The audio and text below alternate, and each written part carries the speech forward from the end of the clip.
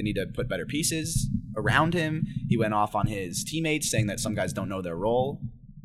Marcin Gortat. And, are they a team that can with Beal and Wall making the kind of money they're making, be a contender and get out of the first round and and achieve the success that everyone thought Beal and Wall could? The biggest problem with the Wizards has always been depth. And, this year their big additions were Mike Scott and Jody Meeks, which are not players that induce fear in other teams. The problem there is not Wall and Beal.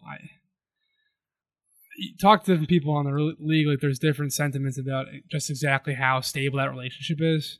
It doesn't seem stable. Last year it wasn't stable at all, and then everyone's like, "Oh, they talked it out." They talked it out, but that could all be public BS, To me, that seems like a pretty easy situation of moving on from Beal. Because he'll have tremendous trade value. Porter. Yeah, how about that? Porter's going to be the highest paid. He was highest paid player on the team this year, and he's also the highest paid player of the team next year. Otto Porter's making $26 million next year.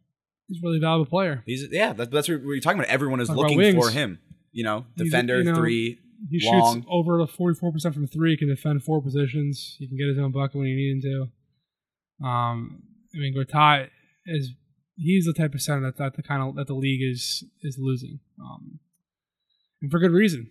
Like, you see him out on the perimeter, chasing Serge Ibaka, and then inside getting bullied by Jonas Valanciunas. He doesn't have much value in the league right now. Yeah. So I think he still has a year left on his contract. But like a lot of these teams, that's kind of the value of tanking, right? And rebuilding. It's really, really, really easy to get stuck in mediocrity. You could probably, if right now, if the Knicks hired you to be the GM, you could probably build that team into a 38-win team. Like, off the street, you probably could.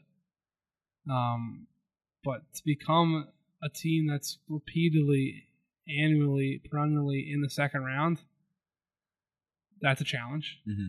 And then to get past that second round, that's another challenge. Get past the third round, it's another challenge. It's really, really, really hard to move from playoff team to conference finals team. Right.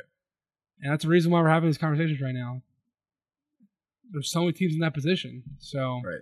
And it's like it seems like the only way to really challenge either LeBron or the great teams in the West, the Rockets or the Warriors, is to do what Hinkie did with the Sixers and to tank and to get excellent, transcendent players on low budget contracts, rookie scale contracts, and then doing it that way. Because that's really the one team that you can think about that can contend with the Warriors and Rockets right now has to be the Sixers, because you have guys that are. Boston did it too. I mean, if they don't get Isaiah Thomas on the cheap, which was a move, it was a frugal, move only a team rebuilding would have done. Right. Took a flyer on a guy making $6 million.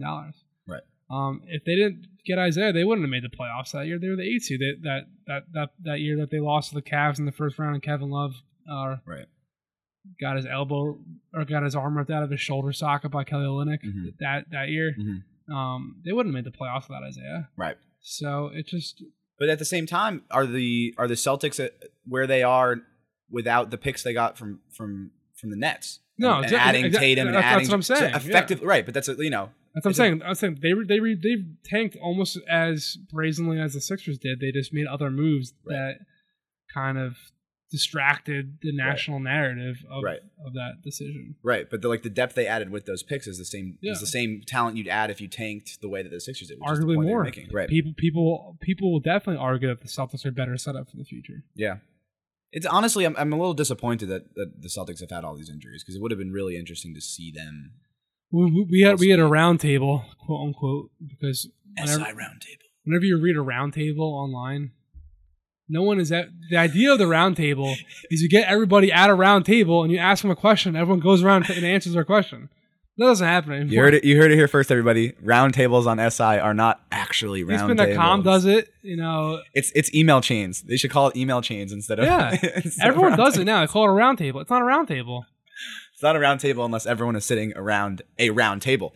Square tables, rectangular tables do not count either. But anyway, they asked us which injury, do you think has the biggest impact